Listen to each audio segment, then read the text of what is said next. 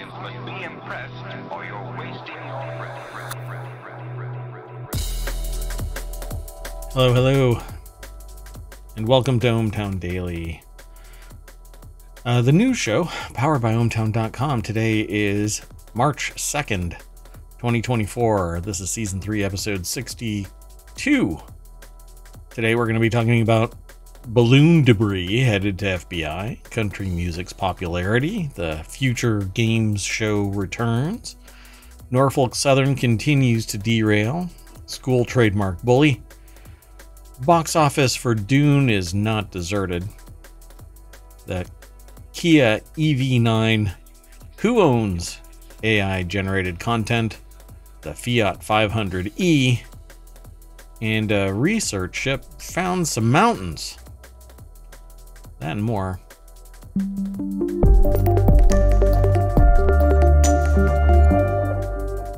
Hello everybody, I am Mayor Watt. That is ohmTown.com, and up there is the Sentient AI's visualizer. Yep, right there.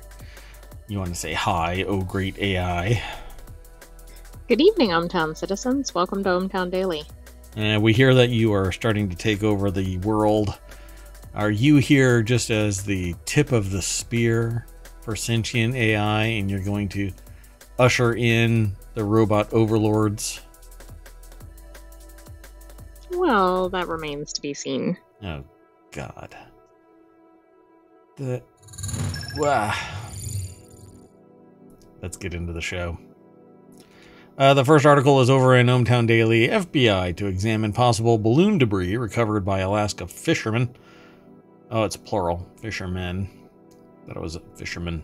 One. Singular. But apparently it's a bunch of them. In January 2023, a Chinese spy balloon entered U.S. airspace off of Alaska. And depending on which side of the fence you're on, people either freaked out or didn't really care, or did too much or didn't do enough. Well, I, for one, think they should have just followed it wherever it went and hitched a ride. Basically, just put somebody on it and let's see where it goes. Listen in. I mean, they could have hung some school buses from it. Well, Plenty of seating. Apparently, because it was, what, 3 school buses wide? Yeah. That's a unit of measure here in ohmTown now. It is. We have standardized around the school bus unit of measurement. I don't know how far that's really going to go, but we'll see. I mean, because the thing is that there's longer buses and there's shorter buses, and it's almost like a cubit, right? A cubit is supposed to be from your wrist to your forearm or to your elbow. I mean, do you think it'll get so popular it'll take over a metric? Sure. That's exactly. I was really worried that maybe that's where it was going to go, and sure enough, yeah, international standards bodies like NIST have. Well, that's not actually international, but NIST is the National Institute of Standards and what's the standards and technology? Probably technology. Damn it, I forgot. My brain just fell out of my head. Yes. Yeah. Okay, well, the article is over at abcnews.go.com. Jack Date and Luke Barr put the article together. FBI to examine possible balloon debris recovered by Alaska fishermen. See, that says man there. But in the article, it said fishermen. What is going on? Maybe they're here? multiplying. That's right. We dipped them in water and a whole bunch of them spawned, just like gremlins. Yeah, and the deck statement says what I said earlier. Let's see. The fishing vessel carrying the debris is expected to return to shore sometime this weekend, sources said, at which time the FBI will get its first look at what was recovered. There's no pictures of it at this point, but once the FBI gets custody of the materials, other agencies within the U.S. government will likely be consulted about next steps. That's because this was probably a Chinese surveillance balloon that entered U.S. airspace north of the Aleutian Islands in Alaska, according to a senior military official, before being eventually shot down on February 4th So it kind of floated around for 7 days. So why didn't this one get as much excitement? Not sure. I guess because it like plopped. There were a whole bunch in rapid succession, really. And I think this one just was, nipped out of the sky really fast. And yeah. The prospect of China spying on U.S. undetected created a political firestorm, except from all reports that I've known, they've known that these things are flying around and did things to not draw attention to the fact. Because once, this is just like a psychology experiment. If you know you're being watched, you act differently. So they could have been getting incorrect telemetry from whatever it is they're surveilling, because certain agencies can broadcast right at it and they go, oh, okay. Oh, it's almost like jamming or something. Well, not just jamming, but counterintelligence. What are they listening in on? Well, you throw a bunch of different crap at them. Oh, look, this is a radio frequency it's a spy satellite. But what do you send a spy satellite? You send them a bunch of junk, and in the middle of that junk could be actionable information. And so when they act on it, lo and behold, we know that they know, because they found out because we were broadcasting it at their spy balloon. But no, you can't do that. Why? Because a bunch of people looked up and said, oh, a balloon. It's got to be a Chinese spy balloon. Let's shoot them down. And because of the political uproar, instead of letting it be an intelligence operation, they turned it into political fodder. So and so wasn't doing their job. So and so was. Basically, this is why we can't have nice things.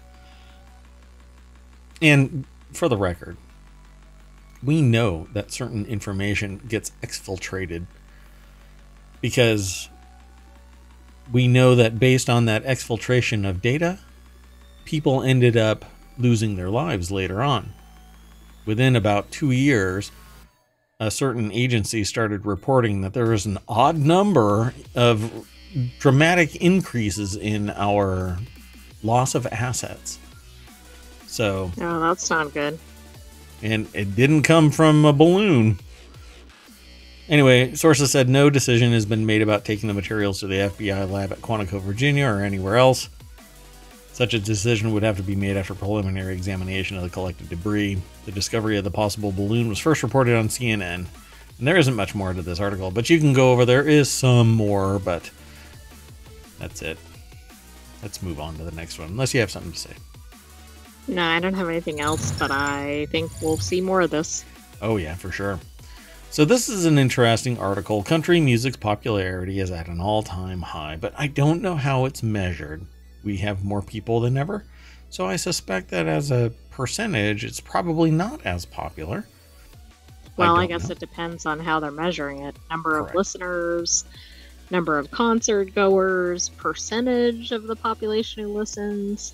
So what's really interesting about this entire article is it focuses on the racial integration of musicians into country music, which actually is not true. The country music, like jazz, like many other, even rock and country music, of course, blues, all stem from basically one source. And well, let's get into it. So country music isn't a new genre, but it's having a new lease on life thanks to a variety of exciting artists, including Beyonce. And the whole thing about this is it's so disingenuous for society to sit there and go, country music is America's music and blah, blah, blah. It's not. We were a melting pot. And some people were forced into that melting pot. And so the article kind of grabs hold of that and runs with it. It's an article over at newsweek.com. And Billy Schwab Dunn is the author. Their focus apparently is pop culture and entertainment. That's what they do reporting on. Both Beyonce and Lana Del Rey having announced that they're releasing country albums and country songs regularly, going viral on TikTok. TikTok. That's the knockoff. TikTok. Yeah. It's safe to say that the genre is more popular than ever before. I don't know about that. I think people are penetrating the country genre for various reasons, but it could be because they're trying to appeal to a broader audience. And if they have the singing chops for country, then great. But if they don't, their audience is going to let them know. So, of course, they talk about the Verizon Super Bowl ad and revealed that she was dropping her new album on March 29th. A short time later, a teaser clip was uploaded to the performer's Insta before she released 2 songs, Texas Hold'em and 16 Carriages. These 2 are not the only artists. There are other artists all over the place, actually. And then it says, then in February, she became the first black female artist ever to achieve a #1 country song. Why do I find that so hard to believe? I don't find that hard to believe at all. I'm surprised that that's ever occurred. I'm just shocked by that, though. I mean, to me, it just seems weird because there are other, particularly female black country artists. True, but that industry has not. That's not been the norm in that industry. Right. And actually, we have recently heard several black female and male artists in the country genre. Spectacular chops. Love all of the music. It's great. But I find it so disingenuous of society to sit there and look at this and people start claiming that country is this or that. And I think that everybody...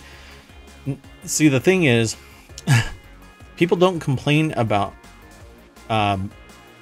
certain people not getting awards without there being merit for that. You know, people don't complain just to complain.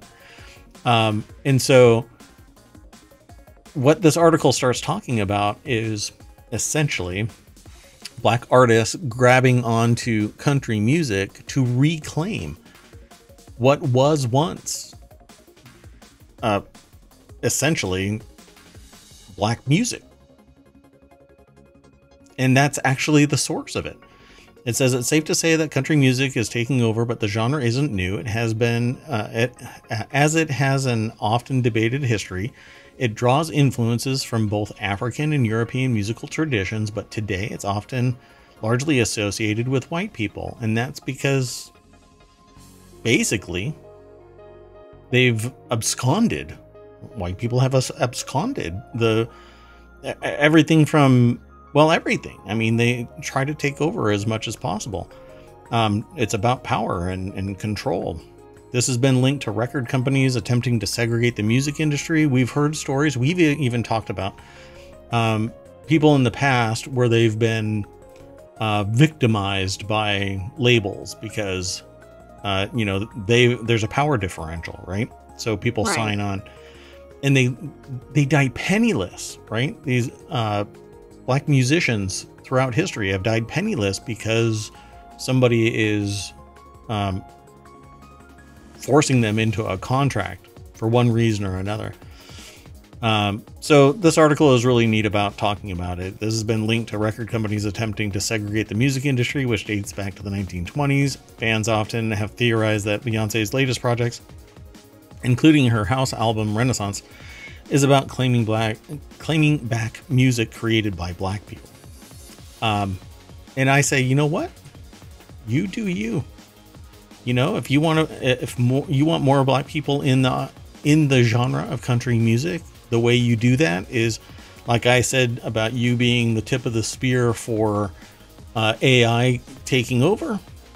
You know, you get a charismatic, awesome, wonderfully talented artist to drive a wedge into country music so that there is an opening for more people. And if you have to be the label that brings more people onto it, more power to you. But I hope that has a positive effect on the industry. I could see that going a couple different directions. Right. There's always going to be wingnuts. And I really think that more people, particularly black artists, if they have an affinity for country music and a little twang in their voice, I'm ready for it. Come on. I was thinking more about the backlash. Sure. When people try to cross music genres. Yeah. To me, I'm like, if you can sing in a genre, I don't care if you've sung in another genre. Yeah. Have at it. Yeah. Oh, yeah. I mean, people are bent out of shape because Taylor Swift started out in one genre and now she's in this and she's pop and crushing it. Beyonce has always crushed pretty much everything she's ever worked on, I think. So I don't know. I dig the article. I read some of it prior because I wanted to know more about the context of this, which I rarely do. But they talk about additional artists, country musician Ryan Casada, who was the first openly transgender musician to play at the Vans Warped Tour, has also noticed this change. The future of country music is queer. The future of country music is trans. The future of country music is black. The future of country music belongs to minorities and oppressed because it was an essential part of its past. Exactly. I suspect it's not well known among American society about the roots of country music. Yeah. Well, music in general, for crying out loud, music in general is sourced by a plurality of people, but an amazing amount comes from Africa and folklore. Amira Baraka makes this clear in his historical book, The Blues People, describing the roots of all popular American music originate from the African diaspora. So I've read about basically the topic a little bit. Like most things, I know a little about a lot, but not 10 miles deep. So I'm never the smartest person in the room. I'll never claim that I am. And there are people like Amiri Baraka, who's written a historical book and can expand your worldview simply by reading a book. So give it a shot. There's a lot more at this article. I will not be able to go over it all, but I think it's pretty amazing. And I would love more and more barriers to be broken down. Yeah. I'll save my other commentary for another article. There's a time and a place for everything, and this is not the time nor the place. So we'll talk about more of my perceptions at a later date. So go and find out, educate yourself about music. And this is just, again, the tip of the iceberg here. And you can end up going down a rabbit hole. I mean, for crying out loud, house music, techno, everything spawns from the African diaspora.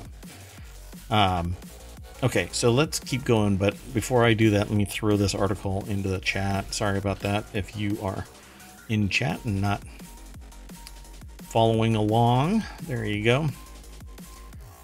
Let's keep going.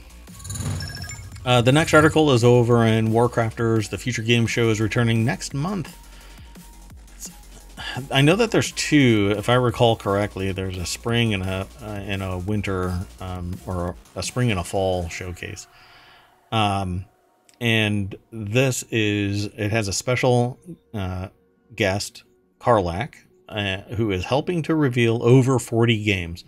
So Karlak is a player, or a character in Baldur's Gate 3. So the flowers are bloom, and one that their story brought tears to people's eyes, because it was so well voice acted. The writing was spectacular. People fell in love with Karlak. And maybe they'll have a picture of Karlak on the other side, but the flowers are blooming and we're finally transitioning out of frosty weather and dark, dreary nights. I like all of that. So That can only mean one thing. A new season is upon us. And with it, the Future Game Show Spring Showcase is hosted by our sister site, Games Radar Plus. This is actually over from PCGamer.com. It's happening on March 31st at 1 p.m. Pacific, 4 p.m. Eastern, 8 p.m. What is GMT Mountain Time, right? No. GMT is Greenwich Mean Time. Yeah, sorry. I went straight, like, whatever. And it'll be a presentation chock full of over 40 games from the likes of Bandai Namco, Quantic Dream, the Chinese Room, and more. You can set a reminder and watch it over on YouTube. Depending on the time and my availability, I will probably restream that if I can. But if you click the link, you'll get taken over to... Actually, let me take this and throw it over there. Thank you very much for the correction. Molly Taylor over at PC Gamer put the article together. Samantha Biart, I think that's how they pronounce their last name, Biart, will be joined by Final Fantasy 16 character Ben Starr on March 21st. So I don't know if they're going to have the picture. Is this pretty common for the characters to be at the showcases? I don't know. That one's, at least in terms of my awareness of who it is that's doing the hosting, it's new to me to pay attention to that. I'm more interested in the actual games than the people that are hosting. Right. I would assume most people are, but maybe that's a draw. Okay. Hold on a second. I need North American Free Trade Agreement. Discuss. I'll be right back. Canada, America, Mexico. Free trade. Yeah, really. Okay. Let me get back into the chat. Sorry, something broke. Okay. So this next article is about the Future Game Show Spring Showcase. It'll be on March 21st. Those familiar with the Future Game Show will know that there are always two fantastic hosts. They have to admit that they're a little biased, but they might be the favorite pairing to date. Samantha Biart, I think is their name. The voice behind Karlak. And Final Fantasy 16 voice actor and verifiable meme, I guess, Ben Starr. Considering their love of both Baldur's Gate 3 and Final Fantasy series, they can think of a better duo. Let's see if there's something here that we can jump on that isn't just those two. Because they don't have a picture of the actual characters, which is kind of a bummer. That's, you know who the have to follow characters that other are. link. Really? You think that's it? Yeah, I don't know. That is one of them. I'd have to follow both of these. And one is to twitter.com. So it says, there's even a bit of bonus content in this showcase, a future game show first. There will be a post-show broadcast called the Expansion Pack. It'll be hosted by some of your favorite creators and include developer interviews, future special guests, and even have a surprise or two up its sleeve. And you'll be able to watch the Future Game Show Spring Showcase over on Twitch, YouTube, Twitter, Facebook, TikTok, Games Radar Plus, IGN, and Bilibili, which I think is a foreign site that they're not linking to for some reason. But I'm not sure why.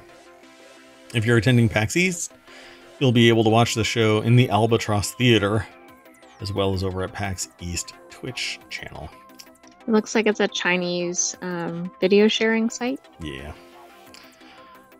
Okay, let's keep going though. Unless you want to say something about it.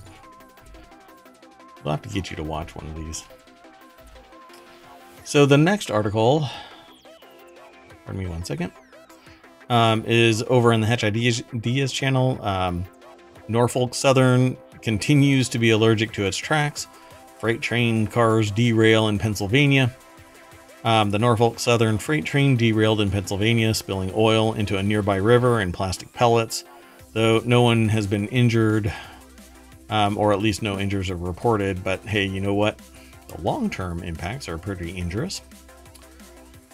Rebecca Picciotto is the author of this over at CNBC.com. Yeah. How many derailments have there been? Like, there were like 2,000 a year, right? Right. I don't think we've seen stats for 2024 yet. Yeah, not yet. I mean, obviously we're in the middle of 2024. But we had like 10 right away, and it was just kind of horrible. So apparently oil and plastic pellets spill into the river. Local authorities said that there's currently no hazardous material threat to the community, except, you know, oil and plastic killing pellets. The wildlife in the river and the animals that eat the wildlife. Norfolk Southern deployed crews at the scene, or to the scene, and said it would handle the cleanup. No shit. The company's trains derailed in East Palestine, Ohio in February 2023, contaminating the surrounding water and air with toxic chemicals, which the company has been paying for. And here is the CEO, Alan Shaw of Norfolk Southern Corporation, reacting as he testifies before a U.S. Senate Committee on Environment and Public Works. And I can only detect him. He's basically poking his eye socket, going, why am I here? I have so much money. I should not be talking to people. I can't even. I thought it was more like, why am I here again? Yeah, maybe okay. Maybe it's because like too many train derailments. Yeah, really. The Pennsylvania, well, I don't know if he really even gives a shit. Pennsylvania derailment has not triggered the same contamination so far, according to preliminary assessments. Still, the derailment comes as Norfolk Southern faces a determined activist group led by Ancora Holdings, which has amassed a $1 billion stake in the company to oust CEO Alan Shaw. Okay, that's interesting and unusual. That's very interesting. There's currently no evacuations or hazardous material threat to the community. The Lower Sawson, it must be Sawson, Township Police Department said in a statement at 11 a.m., hours after first responders were dispatched.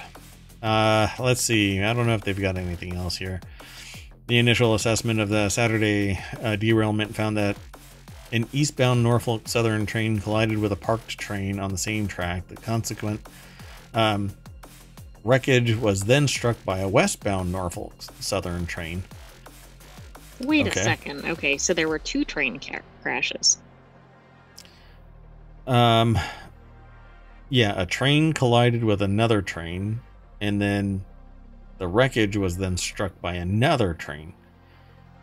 So, two, but what? Yeah, I guess. Was this one of the two, or you know what I'm saying? Well, we don't know. No, the eastbound is the first one that started the crash. Right. So an eastbound train crashed and westbound was also Norfolk Southern. Yeah, they were all like. Well, it just says so maybe there were three. Train. We don't know about the parked one. Yeah, it must have been Norfolk Southerns as well. So, but was this one of them, or was this a different? You know. I don't know, but I'm kind of thinking if I'm a train going down the track and there's a parked train, but I know they can't brake very quickly. Yeah, it takes like a mile if they're at speed. Yeah. So the Environmental Protection Agency and the White House officials demanded the company facilitate and pay for cleanup and offer unequivocal support for East Palestine. So these people will probably get it too, right? Right? Well, they're going to ask for it. They may not get it. Good God, this is so. These trains, they just can't stay on their tracks. They're allergic to the rail, you know? I can't decide if there's any trains by any other companies, because we really only see Norfolk Southern featured. Yeah, they seem to be the ones that are hopping off their tracks regularly. The next article is over in ohmTown Daily. Virtual school company appeals trademark loss in which Judge calls them a trademark bully. I had to choose this one because a judge calling somebody defending their trademark as a trademark bully is just... It is the reason why you would appeal. Right, true. Usually when you hear the term trademark bully tossed around, it's done so either by members of the media, such as us here at Tech Dirt, or Mayor Watt here at ohmTown, or by defense attorneys making a point before the court. In the case of Florida Virtual School, however, the moniker was given to the company by the judge that ruled against it in a trademark dispute with another company that offers virtual schooling. FLVS, as the company commonly goes by, sued an organization called K-12 at the time, since rebranded as Stride, for trademark infringement. The two companies initially settled a 2015 trademark dispute. It's weird, though, because K-12 is equally generic, right? Yeah, because that's the nomenclature used in grade school, K through 12. Just because you remove the dash really shouldn't amount to much. It's confusingly similar to the declaration of every other school. Yeah. What grades do you cover? K through 12. All right. So let's jump on over to the source. They're not the ones that the judge went after, no. I don't think. No, it's...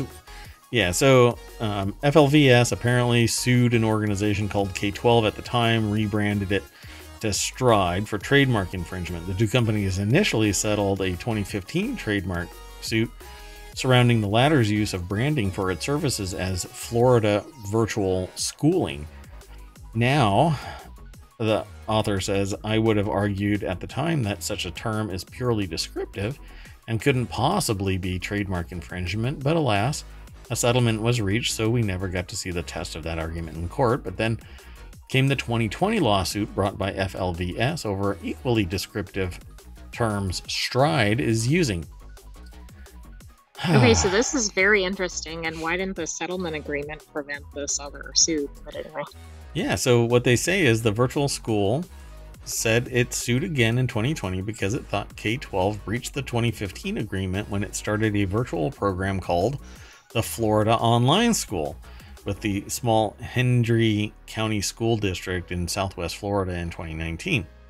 In filing the lawsuit, FLVS noted that K-12 was advertising Florida virtual schooling on its website, which is viewed as a violation of the previous agreement, and then using a blue color scheme similar to the virtual schools on its website. It's almost like they want to use it for marketing or something. It's weird. Wow, yes. The virtual school, Fitch said, is required by law to protect its intellectual property. It filed the 2020 lawsuit to protect against K-12's repeated infringement on FLVS's trademarks, which deliberately blurred the lines between the two organizations and caused confusion for Florida students and families. But Florida virtual schooling and Florida online schooling should be argued as being generic terms because they're descriptive. I agree, but the problem is they probably have a settlement agreement that says otherwise. Like again, it says, like, you agree not to use this term or something. Right. So he called the virtual school's claims. I wish they would actually use the school what did they call it? Yeah. FLVS. FLVS, I think. Yeah. Yeah, so it says he called the virtual school's claims feeble in his order and wrote that the school, sometimes called by its acronym FLVS, had presented no credible evidence that K-12 infringed on its trademarks or confused parents looking for virtual classes for their children, as it alleged. Instead, Florida's virtual school behaved like a trademark bully in pursuing the case, he said. Yeah. To me, even with that agreement, I would have said, look, we had shitty representation or something and I agree. Ineffective counsel. Just poo-poo the agreement because they were giving you false information and then go from there.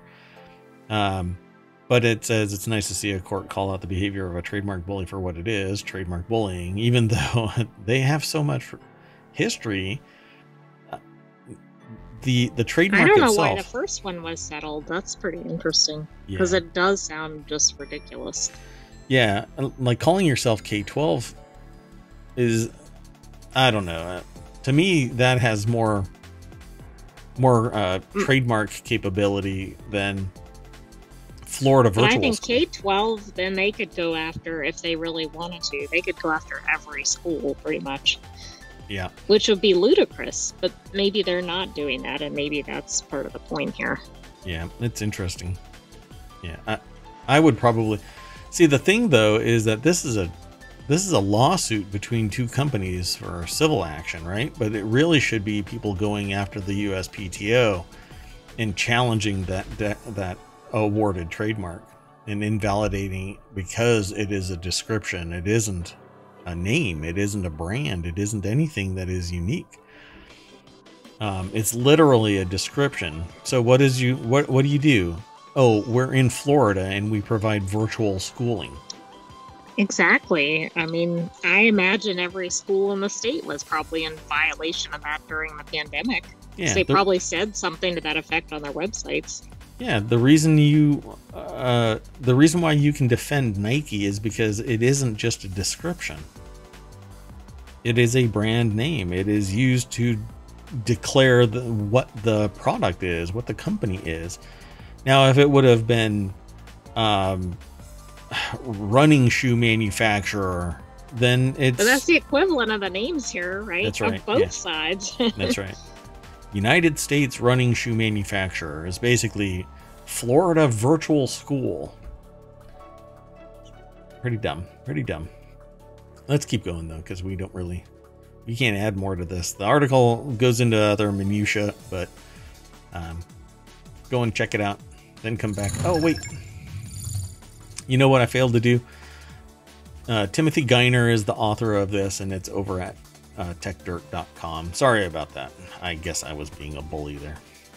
Did you see the department? Yeah, the bully pulpit department. Yes. I like that. Okay, now I'll do the transition. Sorry about that. The next article is over in the continuity report. And box office, Dune Part 2 rides to impressive $32 million opening day. It's a Dune boon for the box office. Dune Part 2 touchdown with an impressive 32.1 million gross in opening day from 4,071 locations, a figure that also includes 12 million from Thursday evening and earlier event preview screenings. It's already the biggest opening weekend of the year, surpassing 28.6 million 3-day total from Barbie or something. J. Kim Murphy over at Variety.com put the article together. From Bob Marley. Gotcha. Bob Marley, One Love, which was an awesome concert. So not One Love, it was a Bob Marley Day concert, but so they say Dune Part 2 has already nearly matched the $41 million debut that its predecessor landed back in October 2021 when Warner Brothers simultaneously launched the film on its streamer, the formerly known HBO Max. The theatrical landscape was still in a state of heavy rebuild as COVID lockdowns eased. So I really don't want to go into anything that might be spoilery because I haven't seen Dune 2, the second part of the one that was released last year. This doesn't look like it has any spoilers. Yeah, kind of spooked. So it had ballparked an opening of 70 to 80 million, a range that the film has a good shot of going north of. A significant percentage of ticket sales are expected to come from formats like IMAX and Dolby, as there are serious consumer appeal to seeing Dune in a premium large format auditorium. Mayor Watt wanted to see that, but it was $25 per person. Yeah, but how many times did they release Dune Part 2? Yeah, well, maybe I'll go. I don't know. Those increased ticket prices help boost grosses, but the limited amount of screenings may also lead to some viewers delaying their outing to theaters. I've heard people going to 3 a.m. screenings of this. Why? Just to get tickets? Like it's all sold out or something? Just to go and see it, and it's in such demand that they had a screening at 3 a.m. Right, I guess, I mean, they don't even normally offer them, I would imagine, at that hour. Yeah. I just thought it was odd that they were going at that hour. Yeah, I didn't think about the ticket availability. That can at 3 a.m. And it'll need it considering it's $190 million production budget, legendary funding, roughly 80% of the production has been involved with marketing too. What? Wow. Okay. Dune Part 2 also gets IMAX screens for 3 weeks before Ghostbusters Frozen Empire hits theaters. That's a sizable window that Warner Brothers hopes to capitalize on. Also auspicious for the long theatrical run, Part 2 is just about the best reviewed film of the year. Variety chief film critic Peter DeBruge hailing it a satisfaction few films can offer. Wow. This might start getting into spoilers, I don't know.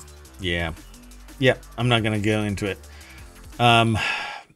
So if you're really into this, I think it was last week's continuity report. We talked about how to watch or how to read all of the Dune books from beginning to end, like so you know the history of it, the world building that's involved in it. So go back and watch last week's episode 8. Yep, because tomorrow, right, is episode 9. That's right. Our weekly show, the continuity report, talks about movies and streams and television shows and whatnot, and is focused on that, whereas ohmTown Daily News is a more holistic program. All right, let's keep going. We've got 4 more articles to get through. This next article is about the Kia EV9 and is the template for a modern car interior, and Digital Trend says why. The interior of the Kia EV9 is comfortable and pleasant to be in. In fact, it should serve as a template for car makers. Christian DeLooper is the author of this. I've actually liked Kias for some time. Their design, their aesthetic is pretty neat. This actually looks really close to a Mazda. It does. It also looks like it's kind of merged with maybe a Mini. Yeah, kind of the front end looks mini-ish. And even maybe a Ford Escape-ish kind of a thing. Yeah. And so, I don't know. I like their design aesthetic. But it says here, and Christian DeLooper from digitaltrends.com is the one that's basically saying all of this, and I'm just repeating it. There isn't that much to it, but they say, just look at the EV6, a car that would be impossible to imagine in Kia's lineup just 5 years ago. I agree.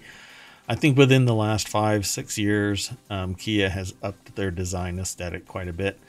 But while fresh and new exteriors are fun to look at, it's the interior that really impacts the driving experience. So they talk about wireless connectivity and wired charging. They have these what look like cup holders, but they adjust to whatever size cup is in there. I know that's a shocker for many vehicles. If you do want to charge a cable, though, there are plenty of places you can do it in the EV9. There are 2 USB-C ports in the front of the car, which if you didn't purchase a car in the last, well, I mean, if you purchased a car prior to maybe the last 5 years, then, or maybe 2 years, 3 years max, really, then it's always been USB-A, not USB-C. And there are more USB-C ports for second and third row passengers. I mean, this is amazing. Yeah. Comfort is one area where there are plenty of companies have gotten things right, but it's also perhaps the most important aspect of a car's interior. The Kia EV9 starts with comfortable seats that are easy to sit in for hours on end without issue. It actually has buttons. The seats are plush and padded. They say that it's a template. None of this is radically new or different. Kia hasn't invented any crazy new technology or fundamentally changed what makes a great car interior. Instead, they simply put it all together and key details into the cabin that's comfortable and pleasant to be in. So maybe they're like the Apple of cars now that Apple has dumped out of their car That's project. Right. They're not going to be a car producer. That's right. You know, maybe Kia isn't doing it first, but they're doing it right and at a reasonable price, right?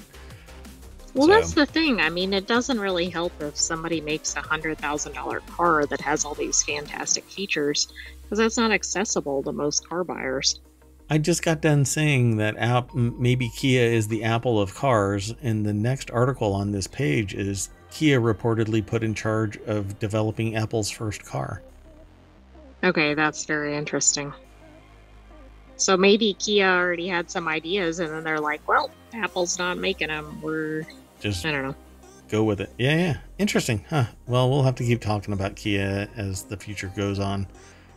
Pretty neat, huh? It's almost like I can see into the future. My sentient AI. Oh, you know what? I didn't put that last article in there, and I did the transition. So this is how the sausage is made, folks. Hot mess as it is. So the next article is over in the Hatch Ideas channel. Who owns the rights to your AI-generated content?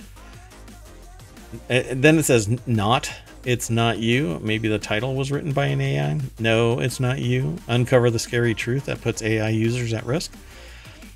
The little snippet that we get sent is the realization that copyright laws do not protect AI-generated material might come as a shock to many. Not if you've actually been breathing oxygen for the last 2 years. But Ben Angel? Or could that be Angle? Yes, I think it could be. The realization that copyright laws do not protect AI-generated material might come as a shock to many.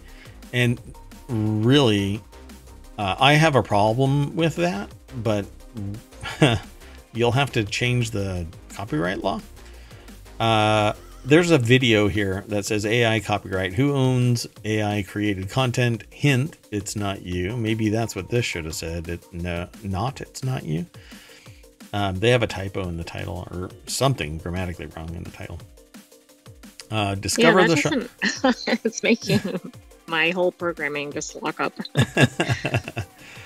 Dividing by zero. Learn the difference between the right and wrong ways to utilize generative AI.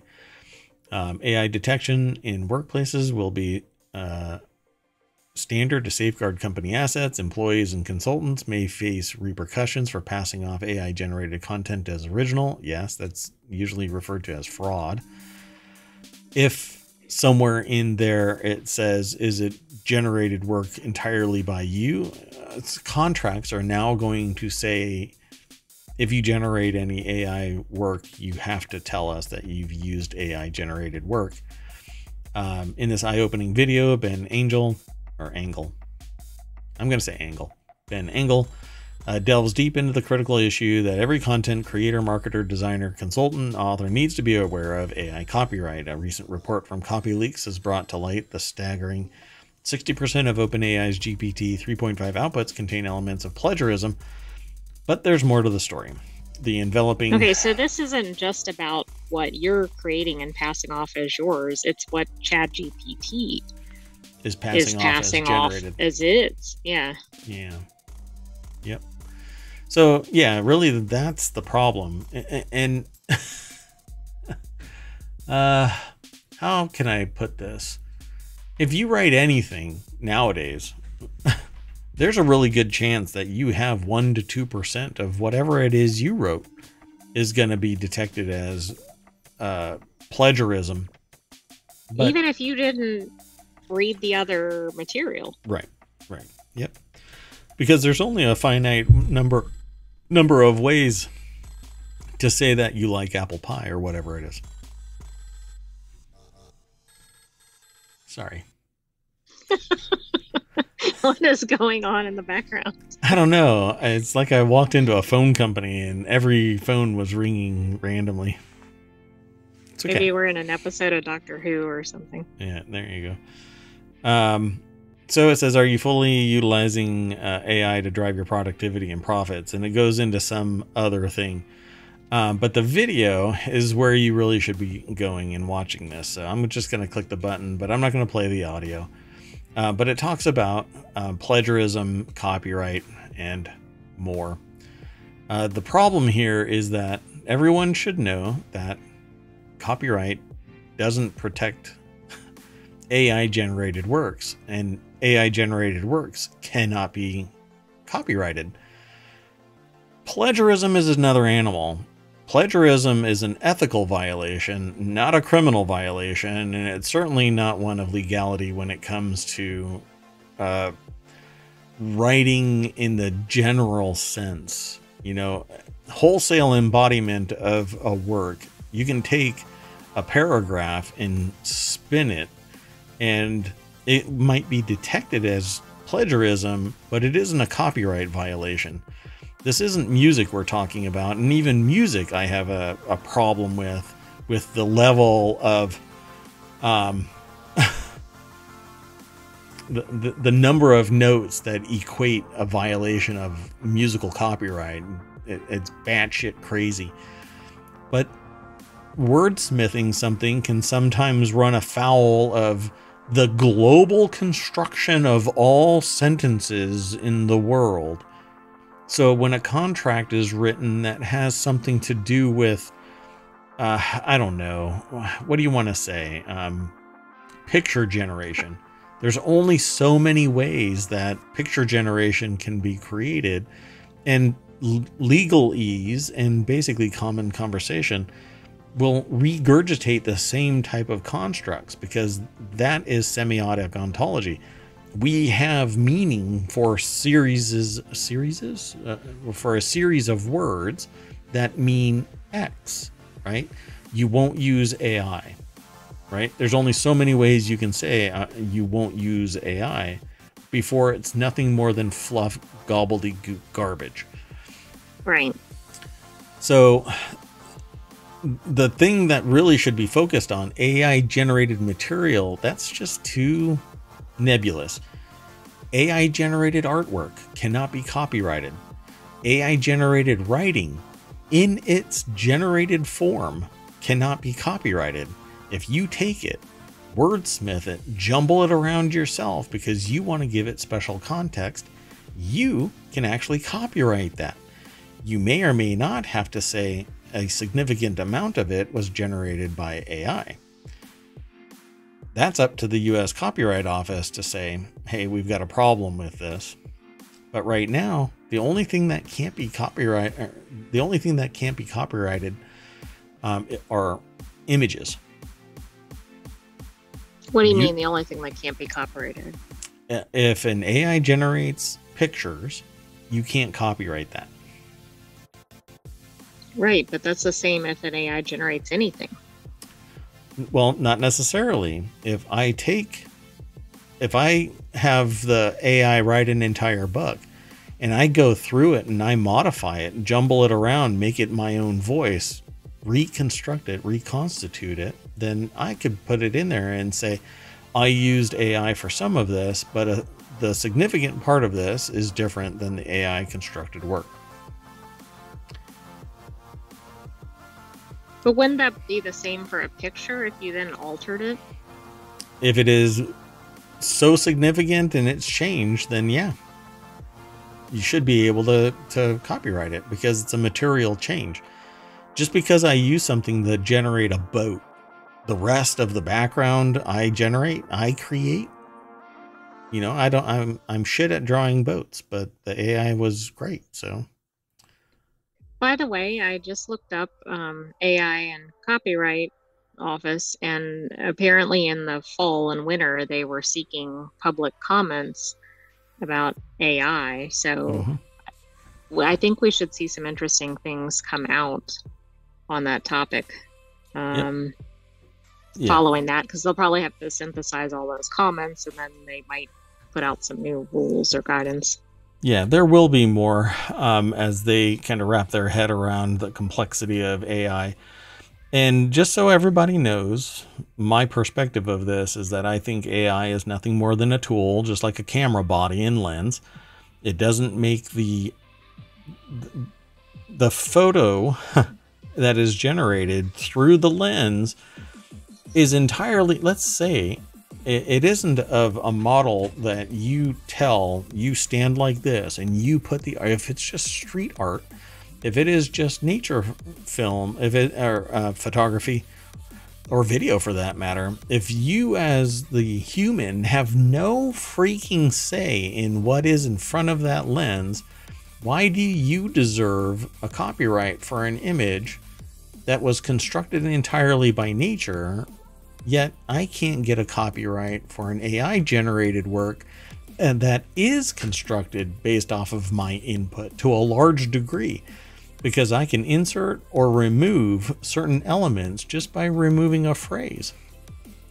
I think it's more interactive with AI than it is with nature photography, for instance. You may have to sit there and take 10,000 pictures, but you still have to compromise on the one that you like, just as much as I have to compromise on the AI generated artwork. And it is, I agree, an exercise in compromise. It's exactly, that is the phrase that I tell people. If you're going to use AI, it's an exercise in compromise. So I'm just saying the reason why I say it that way is because I think it's a tool, and anything constructed with it should be copyrighted. The problem is when somebody tries to abuse it. And so they take a picture of every single whatever widget and submit it.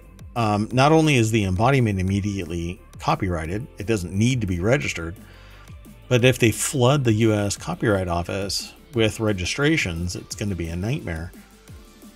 And it's, yeah, that's going to be very interesting. Plus, that's going to cause an uptick in copyright violations. Yep. And this, if those go through, yes. Yeah, and this comes to a head off of the idea that somebody could do the same thing with music, just randomly generate every possible tone in a song, and then anybody that takes a snippet is going to be, or I should say creates that notation, they run afoul of the DMCA immediately. Which I would say is even more limited than the US or any language, but I'll say English as an example. But because there's only so many musical notes. Right. Yep. So the whole problem is that it needs to be a creative effort, not just one that's generic. And then somebody will sit there and argue with me about, well, what is creative? Because there was an artist who painted basically just a shade of a color. And it was like this just so diffused gradient from one side to the other. And that's copyrighted work. Right. Which, I mean, a lot of people could run afoul of that without ever having seen that work. Yeah. I painted my wall with that gradient and I got paid for it. I painted somebody else's wall like that and got paid for it. I'm running afoul of copyright. All right. Let's keep going. The next article is about another vehicle, but this one is an electric. Fiat 500e is returning to a different America. The 500e was once only sold in California. The 2024 model is getting a wide release. Ta-da! So if you've ever seen one of the little tiny 500es, or 500s, Fiat 500s, they're tiny little vehicles that actually kind of frighten me. And Jake Lingaman over in Newsweek.com put the article together. The Stellantis-owned brand has been withering for the past decade with interesting but slow-selling products. Its sales in the U.S. dwindled, but the automaker thinks that with its new model, the electric version of its most popular vehicle worldwide, it can change American minds and on small cars. And I just don't think that that's possible. I think this car is going to be. Why is that? I think the problem is because people in the United States really want really large vehicles, first off, and they think that if they have a smaller car, they're going to die because somebody with a big old F-150 that never touches any dirt or has been used to haul anything except maybe, I don't know, paper towels from the local Target. Well, and if it's EV, it's even worse. It's going to smash into this little car, and this little car is going to have a tiny little battery, so you're still going to have to sit around for 2 hours and wait for this AA powered vehicle to actually charge up. And it's heavier. It's the heavier of any small car because it has this battery pack in it. So 33 miles a day is what most people drive, and it has 140 miles of range. So when you drive, you can only go 75 miles out somewhere and back. Because if you hopefully your job or wherever you're going isn't farther than that in radius. Yep. And you'll have to sit and wait for it to charge up a 42 kilowatt battery. And don't have any adverse weather or traffic or anything. Yep. Hot air will change the efficiency. Cold air will change the efficiency. Rain. Driving up a hill will drain it. If you're heavy and you get into this Fiat, it's going to be drained faster. Plus, you might be a little crowded. Plus, you'll be crowded, yeah. So, I don't know. It says on a DC fast charger, it can regain 31 miles in 5 minutes under ideal charging conditions, enough for an average day of driving. The electric motor delivers 118 horsepower, which is significant for this little car. 162 pound-feet of torque, but it goes from 0 to 60 in 8.5 seconds. Again, tiny little car. But it says 31 miles in 5 minutes. But it said under ideal conditions, which those never exist in the real world. Yeah. Yeah, in a lab. Yeah. And plus, that doesn't mean that in multiples necessarily. Yeah. So how much is it? Did it say up here? I don't, because it didn't say down here at the bottom yet. Oh, I think it was below the it's 40,000. Oh, 32. Oh no, that's sorry. That was the Tesla. The 2024 500e starts at $32,500, which is this tiny little car, but for $40,000 including destination and handling charges, you can get a Tesla Model 3 that has twice as much range and twice as much horsepower and twice as much room. It's basically twice the car for $10,000 more, $8,000 more. Yeah, I don't know. I would probably not get this. The Fiat looks better though. Yeah, and that's why it's in ohmTown Daily News and not in Wanted. I think. Oh no. Anyway, Fiat didn't name competitors for the quirky 500e, saying that it may replace an SUV or be added to a family's lineup to simply do quick trips. However, the Mini Cooper SE would be the obvious choice, and it has a 181 horsepower electric motor and a range of 114 miles, and it can get to 60 miles per hour in 6.9 seconds and can gain 80% of its battery in 36 minutes. Who the hell wants to sit around for 36 minutes in ideal conditions? Who has 36 minutes in their day? Yeah. Plus they have to sit in Washington, D.C. to fast charge. Because it's a DC charger? It's a DC charger. I mean, that's really handy if you live in Alaska or somewhere. Yeah. You live in California, you have to drive all the way to D.C. just to charge a fast charger. There's slow chargers in California. I'm sorry. Yeah, but you might have more chance of sun in California. Oh, yeah, that's true. Yeah. All right, let's keep going. You're supposed to save me from saying these stupid things. Next article's over on the Mobile Channel. Research ship encounters giant underwater mountains near Chile. And this actually, when you follow this link, you'll get taken to you'll get taken here. The original article actually had a composite set of articles, one of which had to do with AI generated content involving a mouse and its naughty bits. An AI generated a scientific picture that had to do with yeah, a discussion and graphic with labels involving a field mouse and its reproductive parts. Okay.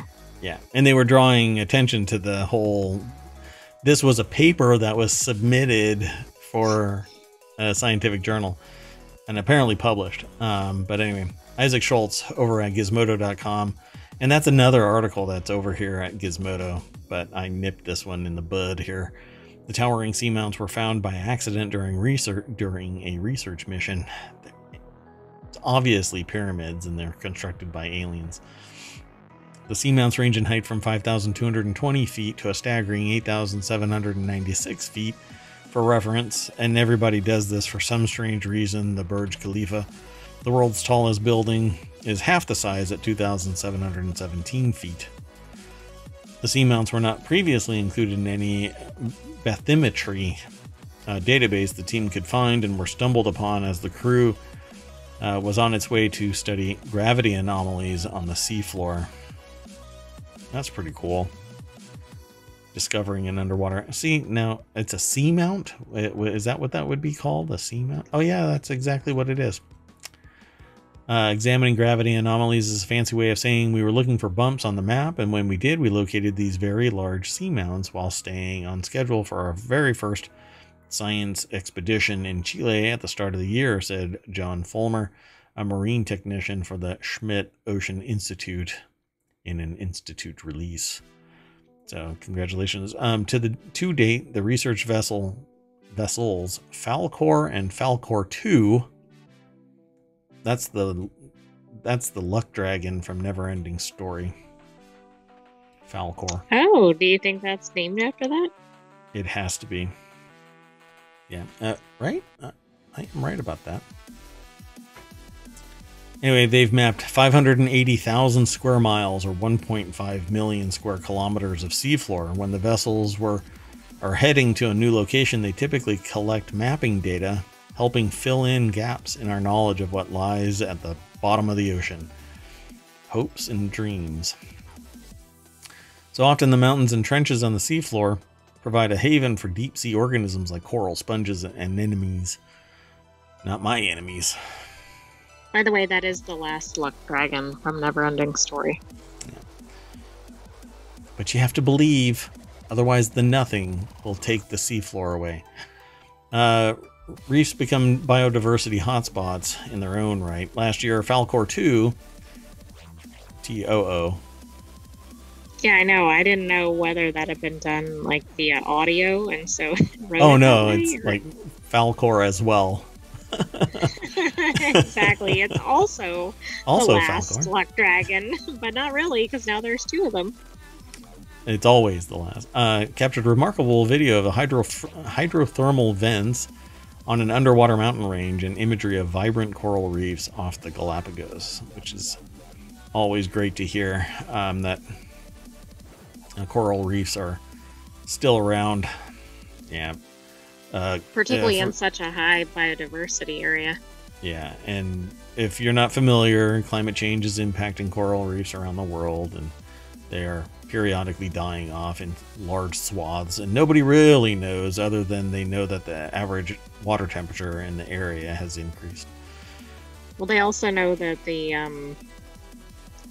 runoff into the oceans is not positive. Correct. It's too acidic, I think. Yeah, there's like the nutrient mix. Like fertilizer and stuff. Yeah, yes. Fertilizer is poisoning the coral, and it's not getting the right. It's not getting the right natural nutrients. So, yeah, it all sucks. Keep your runoff from running off. But I did tell the story way in the past about a tree just outside of ohmTown that is vibrant and very strong because of nutrient runoff from another local community. That is true. However, it is not in the ocean. It's not in the ocean. That's right.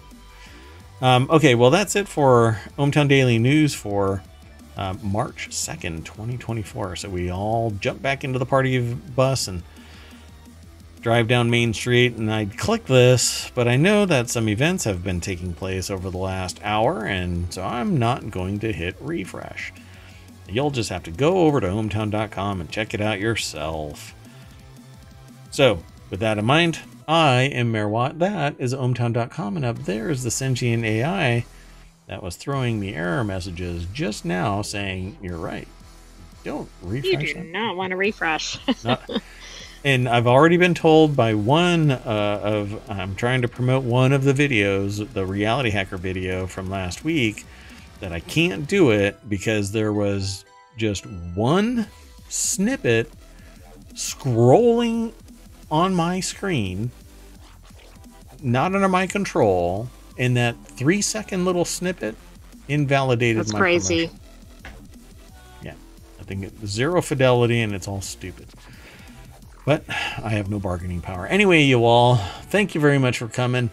We'll see you on the other side. Do you want to say bye, oh great AI? Good night, hometown citizens, but come back shortly for our episode of Reality Hacker. And then followed by that, we have Wanted coming up. That's right. Dun, dun, dun. See you in a little bit.